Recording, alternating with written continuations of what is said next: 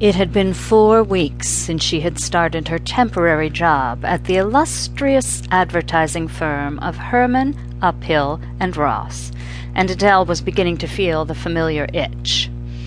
Boredom had set in at about week 2, with nothing but typing, filing, and answering phones. Of course, she always had the routine-breaking chores of getting coffee and picking up lunch at the local sandwich shop. Oh, yeah, it's been a real whirlwind of excitement.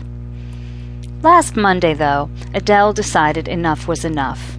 What awakened her from her stupor was the arrival of the newest addition to the executive ranks, Mr. Jason Lands. When she saw him walk by in the early hours of the morning, toting his personal tidbits into the office recently vacated by the balding and boring previous schlub, she'd been pleasantly surprised. Mr. Jason Lands looked to be in his 30s, and was definitely not a balding schlub. He had a full head of slightly wavy blonde hair, and in her humble opinion, he would not prove boring in the least. Adele worked with 3 other women in a general secretarial pool for the 6 executives housed on the 3rd floor. It made getting to know Mr. Landis difficult, but for someone like Adele, not impossible. When she noticed that Tanya, the twit with the 60s hairstyle and the perpetual gum-chewing habit, was gathering some newly minted documents in her garishly manicured hands, she quickly offered her assistance. "These are for Mr. Lands?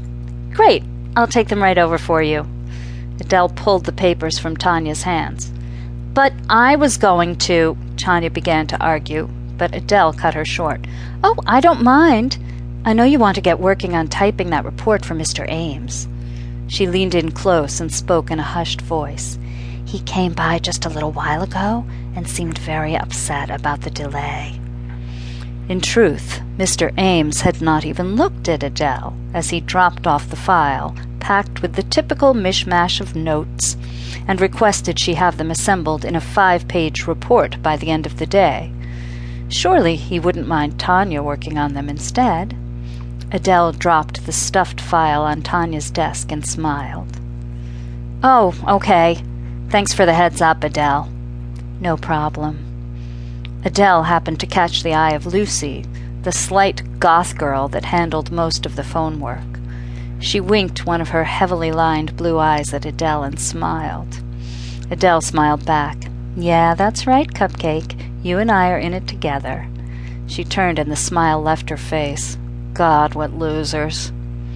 Well, it didn't matter. She had her entrance into the office of Mr. Jason Lands. She got to his office door and knocked before stepping in. He looked up from his computer. Wow, gray eyes. He was as beautiful close up as he was from a distance. She smiled and waved the sheaf of papers in the air. "Tanya asked me to drop these off." "Great, I'll take them." He reached out and she noticed his strong hand and the expensive watch on his wrist. She walked over and handed him the papers, leaning slightly forward as she did so. Her red blouse bulged open slightly at the top, giving him a quick view of her ample cleavage.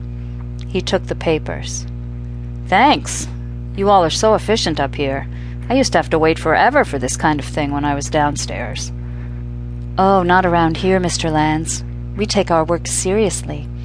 You know, I'm surprised everyone doesn't work as hard. No one can risk losing a job in today's market." He nodded in agreement. "Well, that's true. I definitely plan to bust my ass and earn this promotion." He smiled again. Adele moved closer to his desk and quickly scanned for items that would spark conversation. She noticed a picture of him with an attractive young blonde in a graduation cap and gown. "Oh, wow, very cute girlfriend. And educated, that's a plus." He laughed. "Oh, that's Charlene, my kid sister. She just graduated from Texas A&M last year. So, educated, yes. Girlfriend, no." She practically breathed a sigh of relief. He was unattached. She thought she would double-check, though. "Well, she's still really cute. I don't see any other pictures. Do you want me to help unpack the rest of your things?"